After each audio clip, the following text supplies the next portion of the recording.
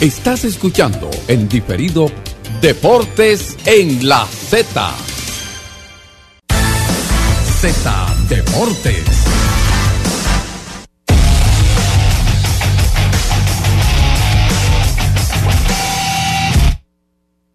Muy buenas tardes, bienvenidos a Z Deportes. Hoy miércoles, wow, un poquito tarde, ¿verdad? Por el programa especial, pero ya estamos aquí. Vamos a tratar de condensar todo lo que tenemos en el día de hoy.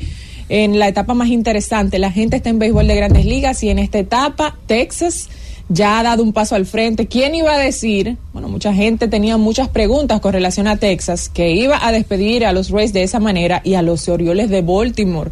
Los favoritos de muchos, eran como la cenicienta de esta parte semifinal del béisbol de Grandes Ligas, y hoy continúan los demás partidos bien interesantes. Tenía mucho tiempo sin ver, cambiando de deporte, que estaba todo vendido para uno de los partidos de la jornada de hoy del torneo de baloncesto del Distrito Nacional.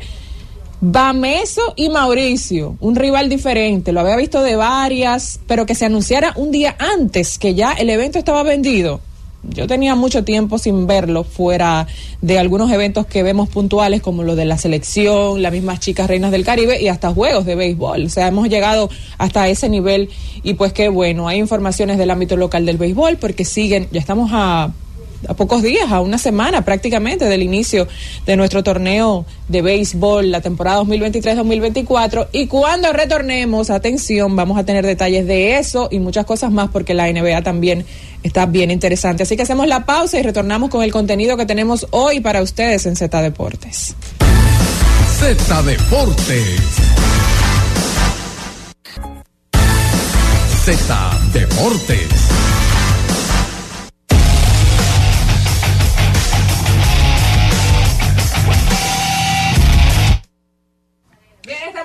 Con más de Z Deportes, y yo creo que fuera de cómo van los demás partidos y las series, lo que ha hecho Texas en esta etapa llama la atención de mucha gente. Tiene que ser el equipo que más interrogantes tenía con relación a sus rivales en esta etapa de semifinal. La gente hablaba del picheo, de cómo ellos iban a poder lidiar con los que no iban a estar en esta etapa, y sorprendió una gran actuación de Nathan Eovaldi, señores, como en sus mejores tiempos. Señor. Definitivamente, yo creo que Nathan Eovaldi ayer lució como el candidato al premio Sellón, que fue en una parte de la temporada, vino la lesión.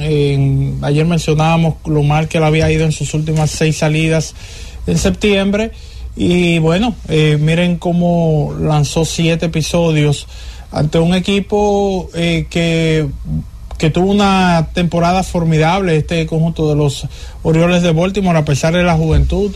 Un equipo que viene de conseguir 101 triunfos desde la temporada 1980.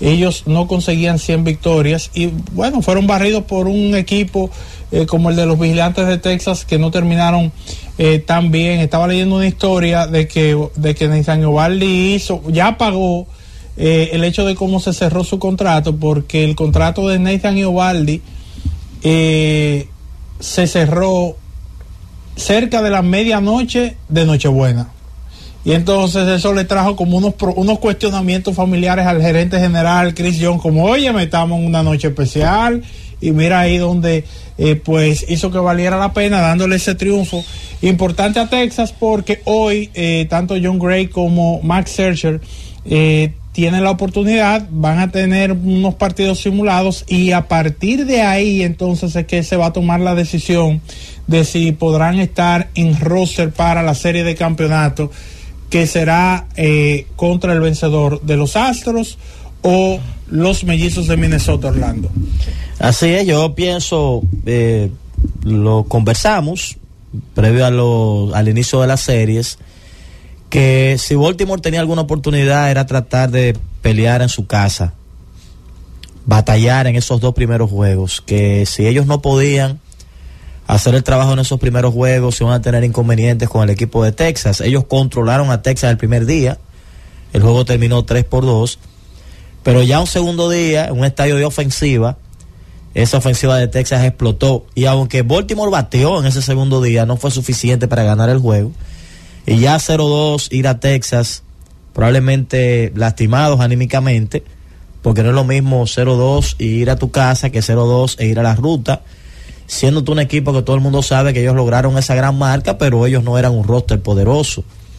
Y al final salieron todas esas carencias que el equipo tenía. Texas le pasa por encima, manda un mensaje contundente Texas de que ellos están por algo grande este año, y ahora esperar qué pasa en esa serie de Minnesota y el conjunto de Houston. Pero lo que está claro es que ofensivamente lo de Texas es una cosa extraordinaria. Han pulverizado a todo el que se le ha puesto enfrente, acabaron con Tampa, acabaron con Baltimore, no han perdido un juego, y es uno de esos casos que te demuestra que sí, que a veces invirtiendo mucho dinero se logra el objetivo. Sí. Salieron a buscar un pelotero costoso como Corey Seager, le dieron el dinero, le dieron un dinero a DeGrom, le dieron un dinero a Marco Simmons, le han dado un dinero a otros peloteros, han armado una estructura forrados de billetes, han utilizado personal joven del conjunto, y hasta ahora podemos decir que el negocio ha salido bien. No, y si te pones a ver, estamos hablando de que ellos tienen 5-0 en el playoff.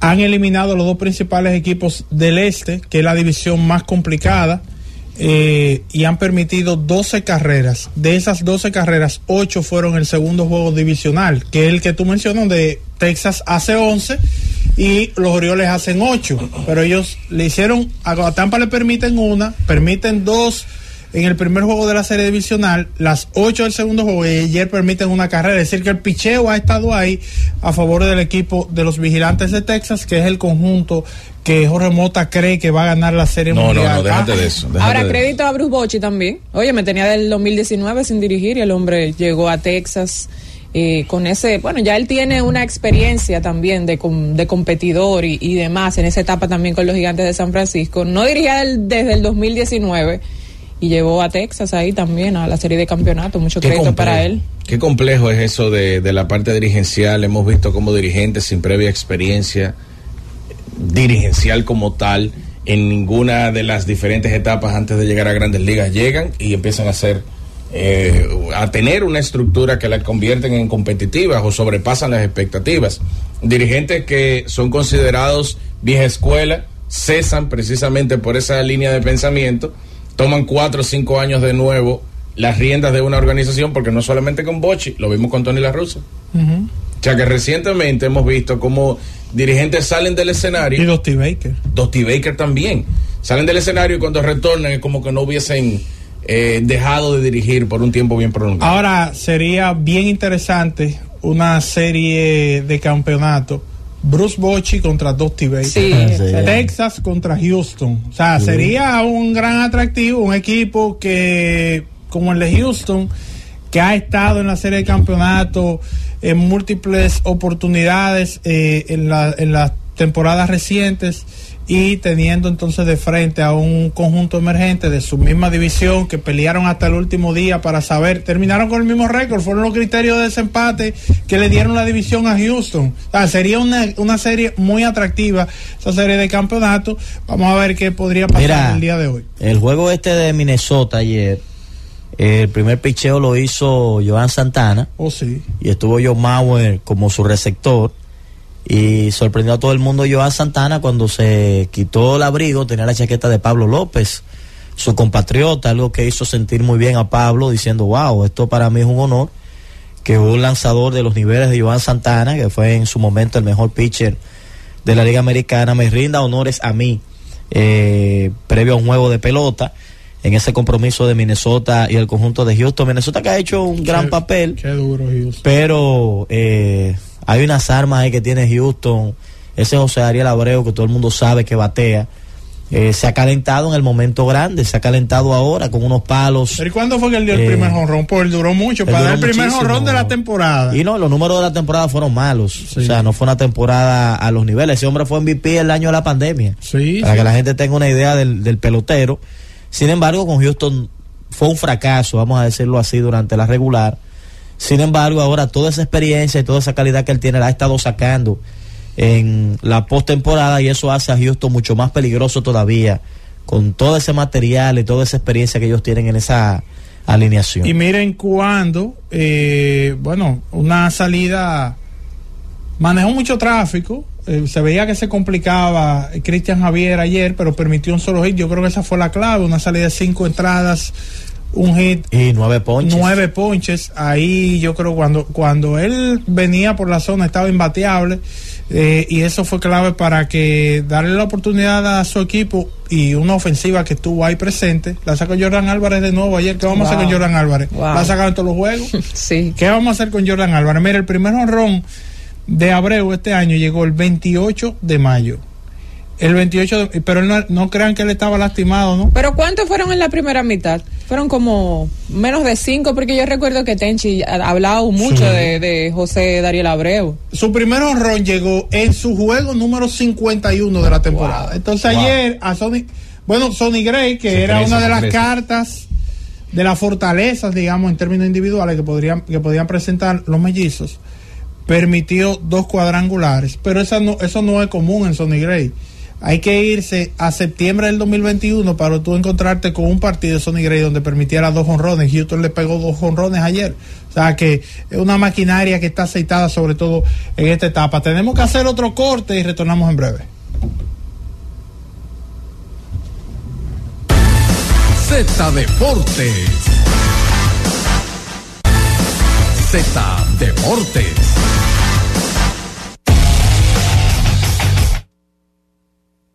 Bien, estamos de regreso con más de Z Deportes, y como ya se está calentando la Liga Dominicana de Béisbol a pocos días del inicio del día inaugural y ya están las ruedas de prensa, los juegos de pretemporada y demás, tenemos en la línea telefónica al gerente general de Águilas Ibaeñas, Ángelo Valles, para darnos pues un panorama. Ya cuando restan pocos días, sabemos que la fanaticada aguilucha quiere estar pendiente a todos los movimientos de este equipo. Valles, bienvenido a Z Deportes. Saludos, Ponce, muchas gracias, y a la fanaticada que escucha también un saludo para todos.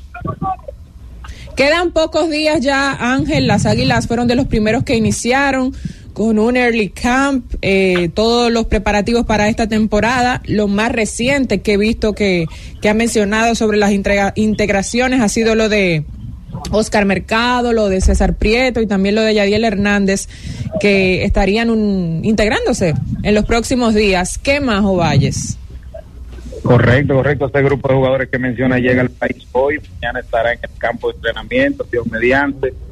Pero hoy se integraron Andrés y Cordero, Eliezer Álvarez y Alexander Canario. Todos practicaron en Santiago y ya el equipo está tomando ritmo para el día inaugural realmente, y estamos prácticamente listos después de un entrenamiento largo ya, que hemos tenido una muy buena preparación para el inicio de la temporada. Ángel, en el aspecto picheo, ¿por dónde andaría, si podrías darnos algunos nombres de por dónde andaría la rotación de las Águilas en esos primeros compromisos en el inicio de la temporada? Sí, hemos sido enfáticos desde el primer momento. Vamos a tener 4 lanzadores importados. Todo el mundo sabe que estarán compuestos por Conor Menes, que rellegó al país recientemente, Ariel Miranda, ambos lanzadores zurdos, Maya derecho, Ronnie Williams, que llega también el día de mañana. Soy Richelson Peña. De estos 6 lanzadores están nuestros 5 que iniciarán la rotación, que será anunciada el próximo lunes, diría yo. Nuestro dirigente José Lejera, así más o menos va la cosa. Estos básicamente sería nuestra rotación de estos 6 lanzadores que te mencioné.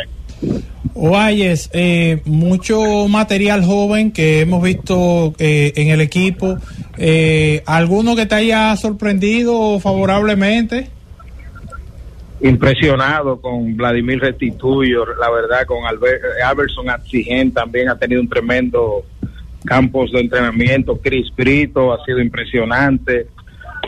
Lanzadores como Leonardo Tavera, que le parece que le ha llegado el momento ya de ayudar. Diomerquis Tavera también. Jordani Mezquita, de esos jóvenes que se van a empezar a ver en este equipo de nosotros este año. Van a estar cerca del equipo todos y van a estar recibiendo oportunidades. La verdad que muy impresionado con todo el talento joven que ha venido al campo de entrenamientos. Ángel, decidieron entonces contar nuevamente con los servicios de un jugador que ha sido muy importante para ustedes, Juan Carlos Pérez. La última vez que tuvimos la oportunidad de conversar, usted y yo, todavía no se había tomado la decisión. Finalmente, ¿cómo se llega a esa decisión, Ángel? Sí, todo el mundo sabe que es un negocio y la parte evaluativa existe. Nosotros no nos llevamos mucho de comentarios, simplemente dejamos que Juan Carlos jugara en la Liga del Atlántico y nos gustó lo que vimos en base a nuestra evaluación, a la velocidad de salida de su bate, su capacidad defensiva está muy buena todavía, se ha visto muy bien en el entrenamiento y yo pienso que el capitán va a tener alguna labor en su rol, tiene su rol ya hace varios años y aparte de que tiene un liderazgo intacto dentro de ese clubhouse y es una persona que hace mucho sentido para mantenerse en nuestro equipo de pelota. En términos de esos primeros días, Ovalles, por ejemplo, se habla mucho de los inicios en la pelota dominicana. Está claro la parte gerencial de las Águilas de que ya esto ha cambiado y que básicamente se clasifica el primer mes diferente a antes, que los equipos que tenían ese personal que entraba en el segundo tramo decían, no importa cómo comencemos, nosotros podemos recuperarnos y venir de atrás. 100% ha sido nuestro lema en los últimos años, el sentido de urgencia. Nosotros por eso vamos a tener un campo de entrenamiento de 31 días. El mensaje ha sido claro de que queremos iniciar con calientes y estamos tratando de que podamos sacarle ventaja a ese entrenamiento y a esa preparación, pero tú sabes que uno no garantiza victoria y uno tiene que esperar que el resultado ocurra en el terreno de juego y las ejecuciones de los jugadores, pero estamos preparados para tratar de asegurar una clasificación temprana y de empezar a ganar juegos de pelota desde el mismo inicio. Oye, finalmente de mi parte, esto siempre es algo que la gente, el fanático quiere saber de su equipo, más o menos una idea de por dónde andarán los jugadores que podrían iniciar, más o menos por dónde andaría ese equipo inicial, los nombres y los perfiles que tiene, que se puedan mencionar.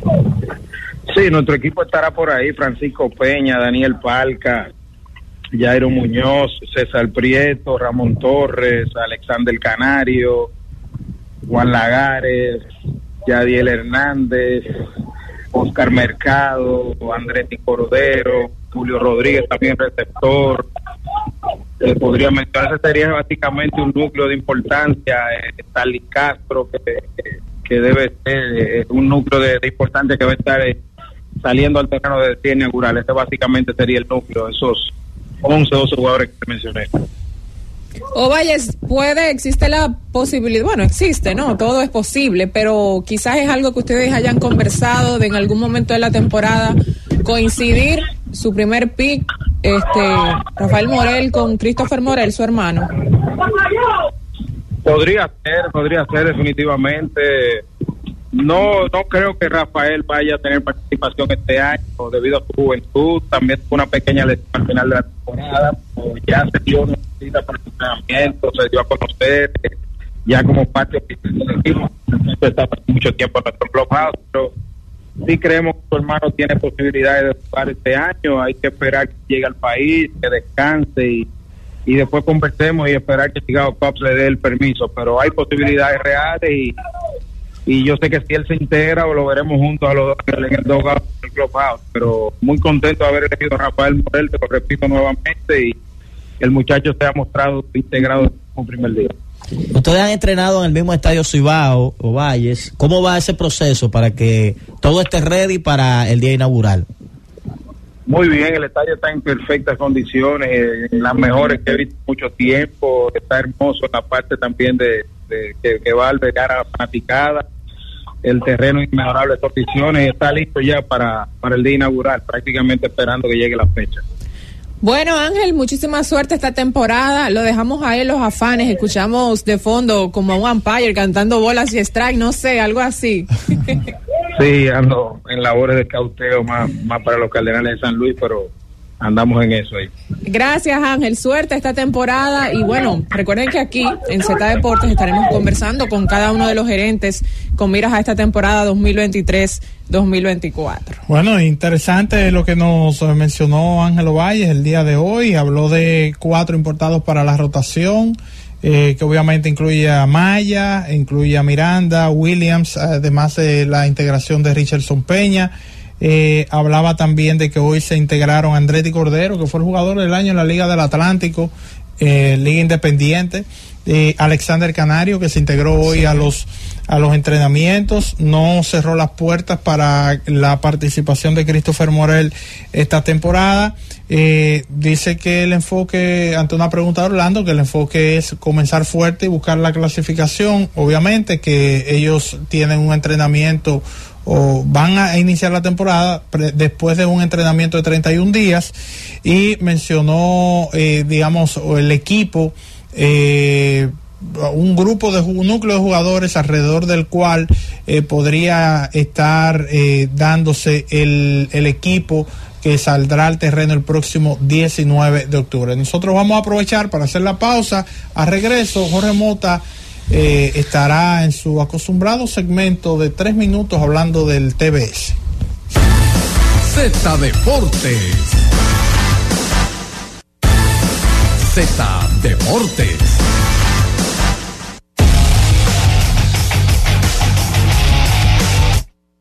Retornamos acá en Z Deportes y a dar la noticia o a utilizar este medio para informar que ya se llegó a un acuerdo con Néstor Che García y va a dirigir el equipo de baloncesto en los Juegos Panamericanos que se van a estar celebrando en Chile. El técnico argentino ya se encuentra en República Dominicana, de hecho se dejó ver en el TBS, estuvo ahí presente con el presidente de la Federación Dominicana de Baloncesto, Rafael Uribe, la máxima autoridad del baloncesto en la República Dominicana, y en la foto alcancé a ver también a Satoshi Terrero. Estos Juegos Panamericanos, Santiago, Chile 2023, se van a estar jugando desde el próximo 20 de octubre hasta el 5 de noviembre. García fue una apuesta segura. Lo que me sorprende es que él esté disponible a estas alturas si después del Mundial se había hablado de que él no tenía contrato con República Dominicana y que tenía interés por parte de ligas en Europa y también de otras selecciones en el mundo por el desempeño que tuvo con la selección de República Dominicana en el pasado Mundial, pero Uribe informó que el baloncesto se va a estar desarrollando en este evento panamericano desde el 31 de octubre hasta el 4 de noviembre en el Polideportivo de la Comunidad Ñuñoa en Santiago de Chile, y se van a estar iniciando las prácticas con la preselección en los próximos días. ¿Tú ves la diferencia de la información? Toda la información. Me queda claro algo. Está en una condensada. nota. Me queda claro algo. No hay que especular. Me queda claro algo. Escuchen el programa. Yo no he visto otro medio exigir. Sí, yo he visto más medios exigirlo. No, de la manera sistemática como lo he hecho nosotros, haciéndose eco de nosotros. Exigiendo también. Haciéndose eco de nosotros. Porque sufren la misma situación. Bueno, en un programa en el que tú trabajas, Rafael Fanetti habló de eso. Sí, se hacen eco de lo que nosotros hacemos. Pero lo que sí, ahora que la pregunta que me queda abierta es que está muy claro de que para el Juego Panamericano y a largo plazo vamos, como diría Luis Fonsi y Daddy Yankee, pasito a pasito. Bueno. Ya él está claro que él va a ser el dirigente, él va a tapar un hoyo.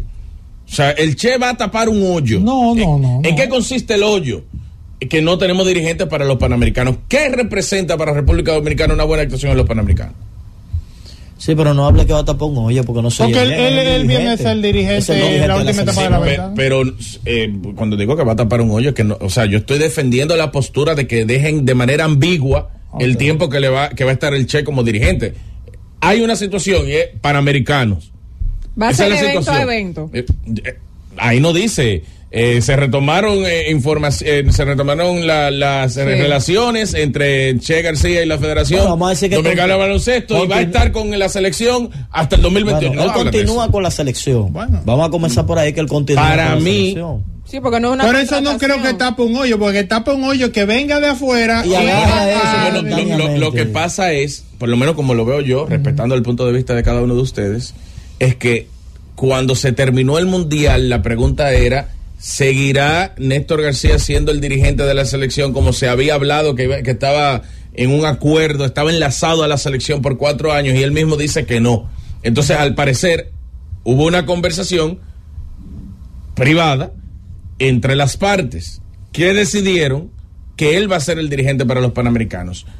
Ustedes han visto en la nota algo más allá de un compromiso de Néstor García con la selección después de los Panamericanos? Pero eso no está claro, pues lo que están informando es que él va a ser de los Panamericanos. El 5 de noviembre, pues estamos en octubre, ¿cierto? Sí, el 5 de noviembre se va a acabar los Panamericanos y nosotros vamos a venir aquí y vamos a decir, ¿y hasta qué punto va a estar el Che con la selección? Porque fue un hoyo, o sea, hay un evento, hay que tomar una decisión al vapor y la decisión es extender al Che como dirigente para este evento, pero no queda claro que va a ser por los próximos 4 años o que va a estar perteneciendo al cuerpo técnico de la selección de República Dominicana en la categoría en baloncesto de mayores para los próximos años o en eventos venideros. Lo están diciendo que va a estar en los Panamericanos. Bueno, no teníamos dirigentes. O están más bien confirmando que están en los Panamericanos. Porque él era el más próximo, él era el que estuvo en el Mundial, claro, y demás. Pero ese es tu enfoque y te entendemos por qué lo tienen, no importa. No, pero está bien. Yo no he dicho nada. No. Ahora, porque vuelvo y digo, mi inquietud, ¿tú no la tienes? No, pero yo he dicho, me queda la pregunta abierta de qué va a pasar posterior a los Panamericanos. Exacto. Porque recuerden que hubo una de las crisis que se le abrió a la selección, en lugar de nosotros estar hablando de que pasamos segunda ronda, de que Carl Towns, de que aquello lo otro, después de las declaraciones del Che García, entonces era, ven acá, y no había un supuesto contrato por 4 años, y lo que se suponía era que había un acuerdo que el presidente terminó diciendo que era un acuerdo verbal. No, que se equivocó. Pero un acuerdo, hablaron de 4 años, él salió a decirlo a la prensa. Bueno, ahora por lo menos yo estoy contento de que me haya llegado una nota de prensa con toda la información. Y con tiempo suficiente antes del evento, donde ya me imagino que parte del trabajo del Che, estando ahí en el TBS, era captar ese talento también para los juegos. Y lo que viene ahora es saber cuál será la preselección y si el parámetro de lo que vamos a estar teniendo como información en los Panamericanos es esta nota de prensa, vamos a estar bien informados. Sí. Ahora, tu inquietud no se responde, pues yo no sé si tú obedeces a intereses o tú sabes por qué yo lo hago, qué sé yo qué. Tu inquietud no se responde con la nota de prensa.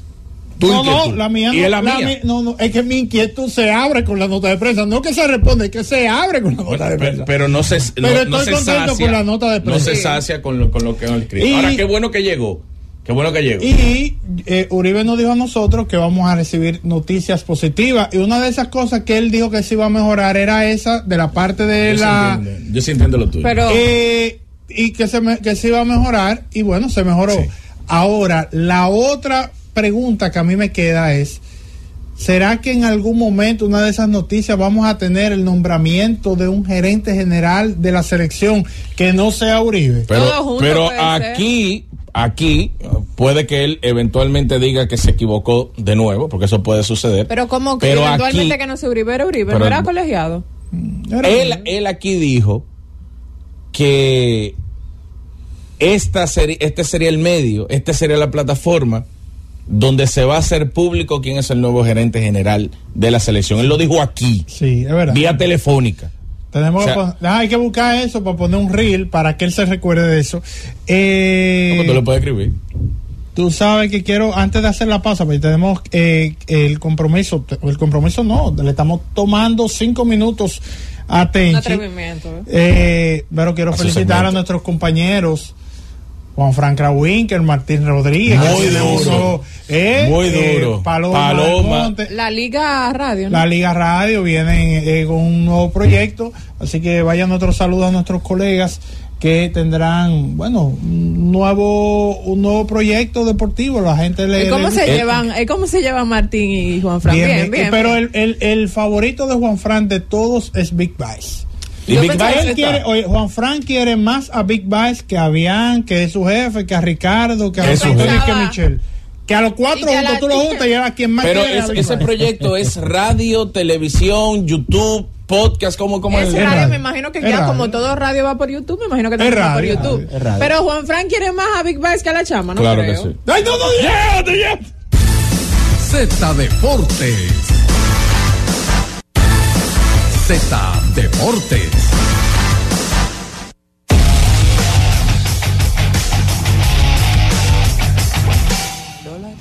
Las lentejas me dicen que vienen picantes, Orlando. Yo tú y mando a apagar el micrófono. Saludos, Tenchi Rodríguez, bienvenido.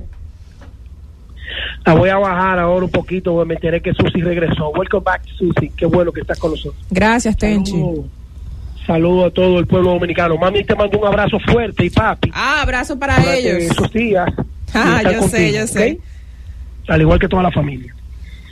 Saludo al pueblo dominicano, saludo a los dominicanos que como siempre están en sintonía a través de Z Digital. Miren, ustedes saben que yo laboré por casi 5 años en ESPN aquí en Nueva York. Y el director de ESPN en Nueva York es uno de los 3 hombres que más sabe de la radio en la ciudad de Nueva York y el área triestatal. Se llama Dani Ortiz.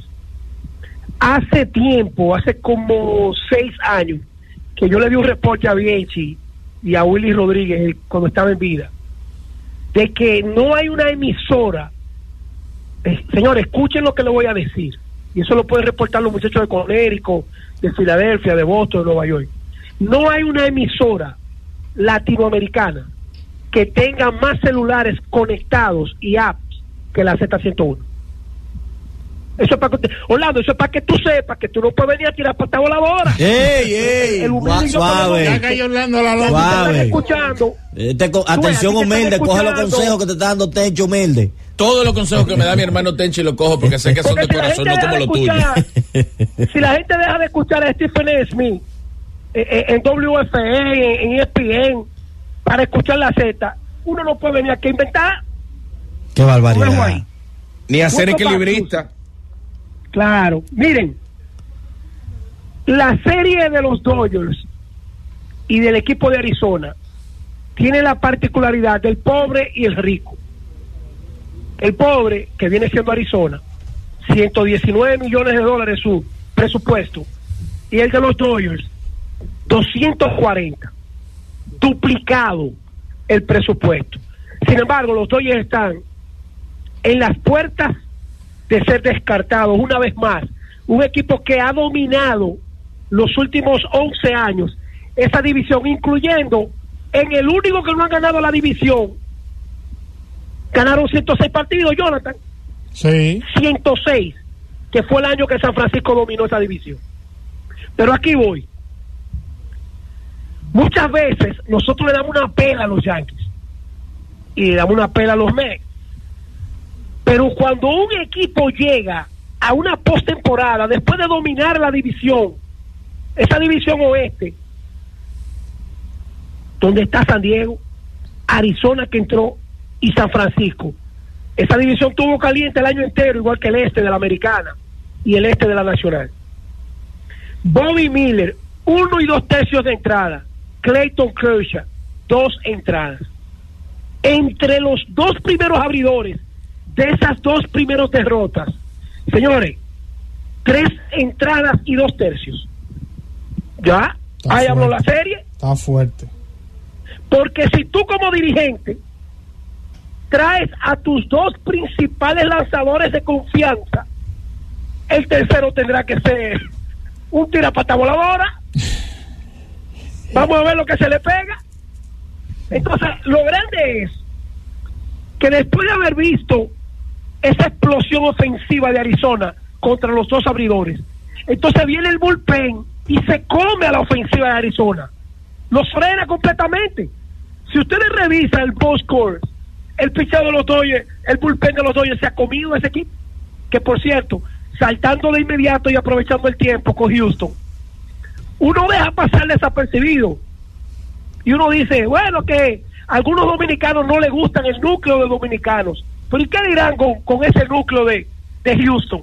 A tal punto de que en un tercer juego, después de la serie estar empatada, Dusty Baker tiene tanta confianza que pone a este muchacho Inar Díaz, ¿qué se llama? Jainer Díaz, lo pone de designado. Eso te dice a ti el grado de confianza que un dirigente old school le da a un jugador que el año pasado lo que andaba era en el tackle squad, fuera de roster. Techi, ¿qué te parece? Han estado cuestionando al dirigente Lobulo por el tema de que ha estado tocando con exceso. Y no, ya la serie es regular. Oye, la serie es regular. Tú se lo puedes decir a Jansen Pujol, a Manny Alta, que lo toque. en la serie en los playoffs es como usted gane. Si usted puede ganar con 4 toques consecutivos, como ganó Audo Vicente, usted toca. Y él ha hablado, Lobulo habló sobre eso. Él dice que basado en el roster que él tiene y que hay gente que sabe tocar, no es que hay un mandato de toca o no toca, sino libertad. Si crees que es que tiene una buena oportunidad para hacerlo, como eso que está el martes, lo haces, porque sabes hacerlo, y todos no tienen esa libertad. La luz verde. Sí. Entonces, esto dice que a mí no me gustan los toques. Bueno, a Tampa no le gusta el toque. Tampa todavía no ha ganado una serie mundial. Entonces, la vieja escuela, Bruce Bochy, desde que Bruce Bochy llegó, que por cierto hay mucha gente que dice, no, porque esa estructura de mucho dinero, sí, pero ese dinero bien invertido busca cuáles han sido los draft picks y ya tenían asegurado un buen catcher, un buen tercera, entonces le dan dinero a un shortstop para que juegue segunda, le dan todo el dinero del mundo a un short que fue MVP en el 2020, y que Jonathan y yo lo hemos dicho, y ustedes lo saben, Sucio, Lado y Jorge, y el público, cuando ese tipo está en salud, él es uno de los mejores peloteros de Grandes Ligas, Corey Seager, pero no di que sí, su tema era la salud. Su tema era la salud. Di que para rellenar, no. Cuando ese tipo esté en salud, ese tipo es un cañón de pelotero. Y además la posición que juega, que mucha gente decía que por su físico iba a ser imposible que él permaneciera más de 6 o 7 años en esa posición. ¿Y de qué manera la juega? Entonces me voy con la vieja escuela. La vieja escuela tiene una visión que yo he repetido mucho y que la voy a repetir de nuevo, pero con otro ejemplo. Dusty Baker hizo que el gerente general del año pasado de los Astros de Houston, después de haber ganado la Serie Mundial o antes, lo hizo renunciar, porque dijo, no, espérate, el papel lo hago yo, ustedes me dan las informaciones. Por eso se fue yo en manos de los angelinos. Entonces, ¿qué pasa? Que el papel decía que Jeremy Peña no podía jugar todos los días, que había que buscar la forma, que no podía hacer segundo bate detrás de Altuve. ¿Y quién fue que lo puso de segundo bate? Dusty Baker. Le dio la confianza desde bien temprano. Ahora, pero mira, Abreu lo hizo cerrador. En este momento, llevando las estadísticas, en los últimos 3 meses de la temporada, en Grandes Ligas no hay un relevista mejor que Marlon Abreu. Que Marlon Abreu es el de los Yankees. Este muchacho, Brian Abreu. Brian, que es un chamaco súper educado, bien nice. Entonces, ¿qué pasa? Que esa confianza de Baker, ahora la voy a utilizar un término de Héctor Gómez que me encanta, la voy a extrapolar al equipo de Texas. Desde que lo vio practicar ese mi center field, ¿tú crees que la oficina le va a decir, no, porque mira, nosotros hemos visto que después que llegó de Kansas City el desarrollo que queríamos no va? No. Leodis Taveras un peloterazo, es el centerfield regular del equipo que va para la serie del campeonato de la Liga Americana, viejo. Y el equipo que descartó a los Orioles de Baltimore. Y con su velocidad. Señores, si ustedes se dan cuenta lo que es el desplazamiento defensivo de un jugador, Leodis Taveras, una jugada que lo voló en claro, ni siquiera la pared llegó y que trayándose como hacen los centerfield. Fácil le llegó. ¿Tuviste esa jugada, Jonathan? Bueno, una jugada defensiva tiene a los Bravos empatados en la serie. Bueno, alguien me dijo recientemente que conoce a Leodis desde que estaba buscando firmas, que él lo proyectaba y cuando él veía a Leodis, él veía a Carlos Beltrán. O sea, proyectando al jovencito antes de firmar. Ahí es que va, midiendo la distancia. Sí, claro, claro. Por eso estoy hablando de proyectando, porque Leodis tiene tú ves el cuerpo de Leodis, un tipo súper atlético. Espérate. Y le da sólido para todos lados, Jonathan. Sí, peloterazo. Entonces, lo de hoy, señores, Atlanta necesita ganar el juego de hoy en Filadelfia si quiere vivir. Usted dirá, bueno, porque Atlanta ganó todos los juegos del mundo. Lo que pasa es que ellos tienen que hacer lo que hizo Houston en Minnesota. Houston va a jugar hoy, pero Houston se puede el lujo de perder y a Houston y a nosotros hay que matarlo aquí en Houston, somos los campeones. Ahora, si Houston hubiese perdido ayer una serie 2-1 jugando en la casa del contrario, es completamente distinta a tú asegurar con el primer partido de una serie 5-3 volver a tu casa. Y eso es lo que Atlanta, si perdió hoy Atlanta, el gato volador se lo va a llevar con todo y Acuña. Está bien, pero los Dodgers vuelven o no vuelven, que te veo como dando vueltas, dando mucho brinco. ¿Cómo que vuelta? Y tú, dime tú que... No, pues yo te estoy preguntando a ti. Sí, pero bueno, yo te estoy preguntando a ti. ¿Los Dodgers vuelven o no vuelven? Los dos, no te vayas, que me queda un punto, Vuelve los dos, Orlando. ¿Cómo es la cosa, Tenchi? Que si los Dodgers vuelven. Pues yo le estoy haciendo esa pregunta. ¿Qué analistas son estos, yo te estoy preguntando a ti. Pero ¿Qué analistas son estos? Vuelve. Tú le haces una pregunta y se la no te la juega. Él está haciendo lo mismo que tú no te la juegas. Claro, que no se la quiere jugar. Mira, vamos a dejarlo ahí. Los Dodgers van forzados porque yo te acabo de decir. Eso es para que tú veas que no sabe leer en líneas. Oye, ¿qué analista? Yo empiezo el segmento con los Dodgers diciendo, cree que está en la ventana con Polanquito. Está bien, pero José, ondéate, tírate o ondéate, porque te veo dando vueltas. No lo entiendo. Se está apareciendo Orlando. Tenchi, no te dejes provocar. Te está apareciendo a Jorge en el basquetbol. Pero escuchen. Que dale, Tenchi. Yo empecé el segmento mío diciendo que si los Dodgers no ganaron con Clayton Kershaw, no te dejes provocar de Jorge. Bobby Miller. Ya, ¿qué yo quise decir ahí, Jonathan? No es tan feo para la foto. Only for the picture. Es que yo no soy equilibrista. Señores, miren, el Comité Olímpico Dominicano, la noticia del día en República Dominicana debe ser que las 5 federaciones que fueron suspendidas le hicieron una demanda al Comité Olímpico y le embargaron la cuenta al Comité Olímpico Dominicano. ¿Cómo? ¿A cuántos días de los Panamericanos? ¿Qué pasa? A eso se le va a buscar solución. Bueno. Pero eso debe ser una vergüenza de que en esta etapa donde los gobiernos se han desprendido del dinero del pueblo para respaldar las delegaciones, para respaldar a estos vive bien de las federaciones y para respaldar a un comité olímpico que lamentablemente tiene más sombras que luces. Siempre hay un problema en el Comité Olímpico Dominicano. Y vuelvo y repito, ustedes sienten que todo está bien cuando 5 federaciones suspendidas le hacen un embargo a las cuentas del Comité Olímpico Dominicano. No. Pues, es un hecatombe, viejo. Es una vergüenza. ¿A cuántos días de los Panamericanos? Los Panamericanos empiezan el 20. El 20, ¿cuántos días faltan para el 20? 9. Entonces, yo me pregunto, ¿es Tenchi que viene aquí a atacar el Comité Olímpico Dominicano, a las federaciones, a los dirigentes deportivos, o son ellos que se están desacreditando ellos mismos? Ahora le voy a dedicar mi lenteja. Orlando, escúchame bien.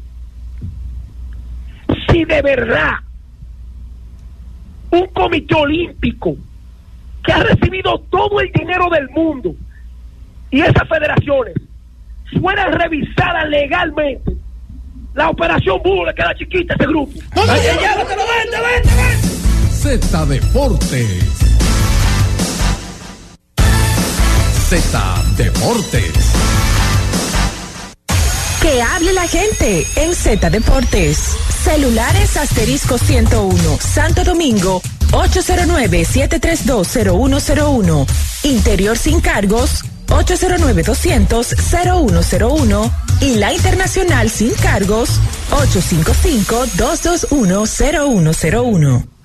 Bien, estamos de regreso esta noche, como mencionamos en la introducción, Mauricio Báez y Bameso, todo vendido. Ese encuentro es a las 7 de la noche. A las 9 será San Carlos y el Varias. Le preguntaba a Jorge en la pausa si la gente se va a quedar después del juego. Creo que sí, yo soy referencia, referencia y obviamente la situación de Bameso es crítica, porque de la única forma que Bameso pasa a la siguiente ronda es si hay una victoria de ellos y derrota de San Carlos. Quizás por eso los fanáticos pueden mantener o extender su estadía en el Virgilio Travieso Soto para ver el desenlace que puede tener el partido a favor o en contra de San Carlos. Bueno, va a depender. Entendiendo que hay una victoria de Bameso contra Mauricio Báez, pero como yo lo veo tan improbable, aunque Mauricio Báez... Mauricio está en la pretemporada. Sí, todavía, Mauricio Báez también pudiera no ponerle mucho asunto para que el torneo... Porque el torneo se sensibiliza si Bameso se queda. Pero está bien, pero el Palacio lleno, ¿tú crees que los jugadores... ¿Tú crees que Mauricio Báez? ¿Por qué que Mauricio Báez tiene... ¿Cuántos juegos que lleva?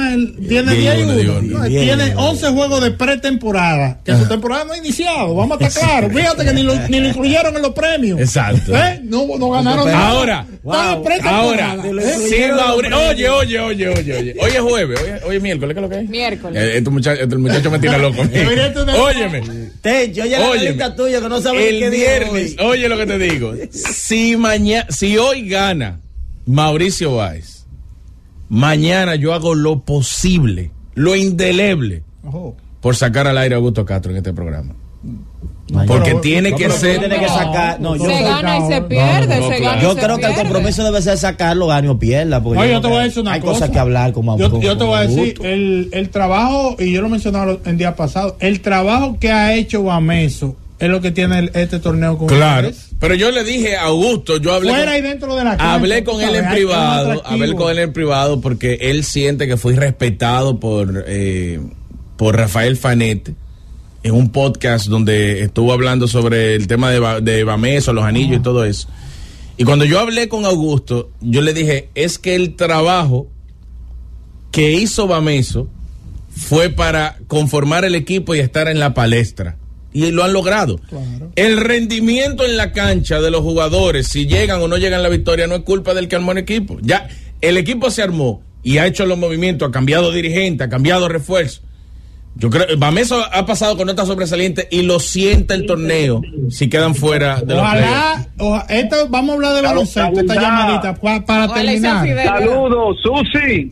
Hola, Fidel. Hola. Susi, primero, ayer lo dije y hoy lo repito, mi pésame para ti. Gracias, mi respaldo. Tú sabes que tú eres mi amiga del alma y la verdad que lamento esa pérdida. Gracias. La verdad, Jonathan, que hasta dónde vamos a llegar con este arreglista de Corte Inglés, como el humilde, que todos los días vive arreglando una vaina ahí en la cesta.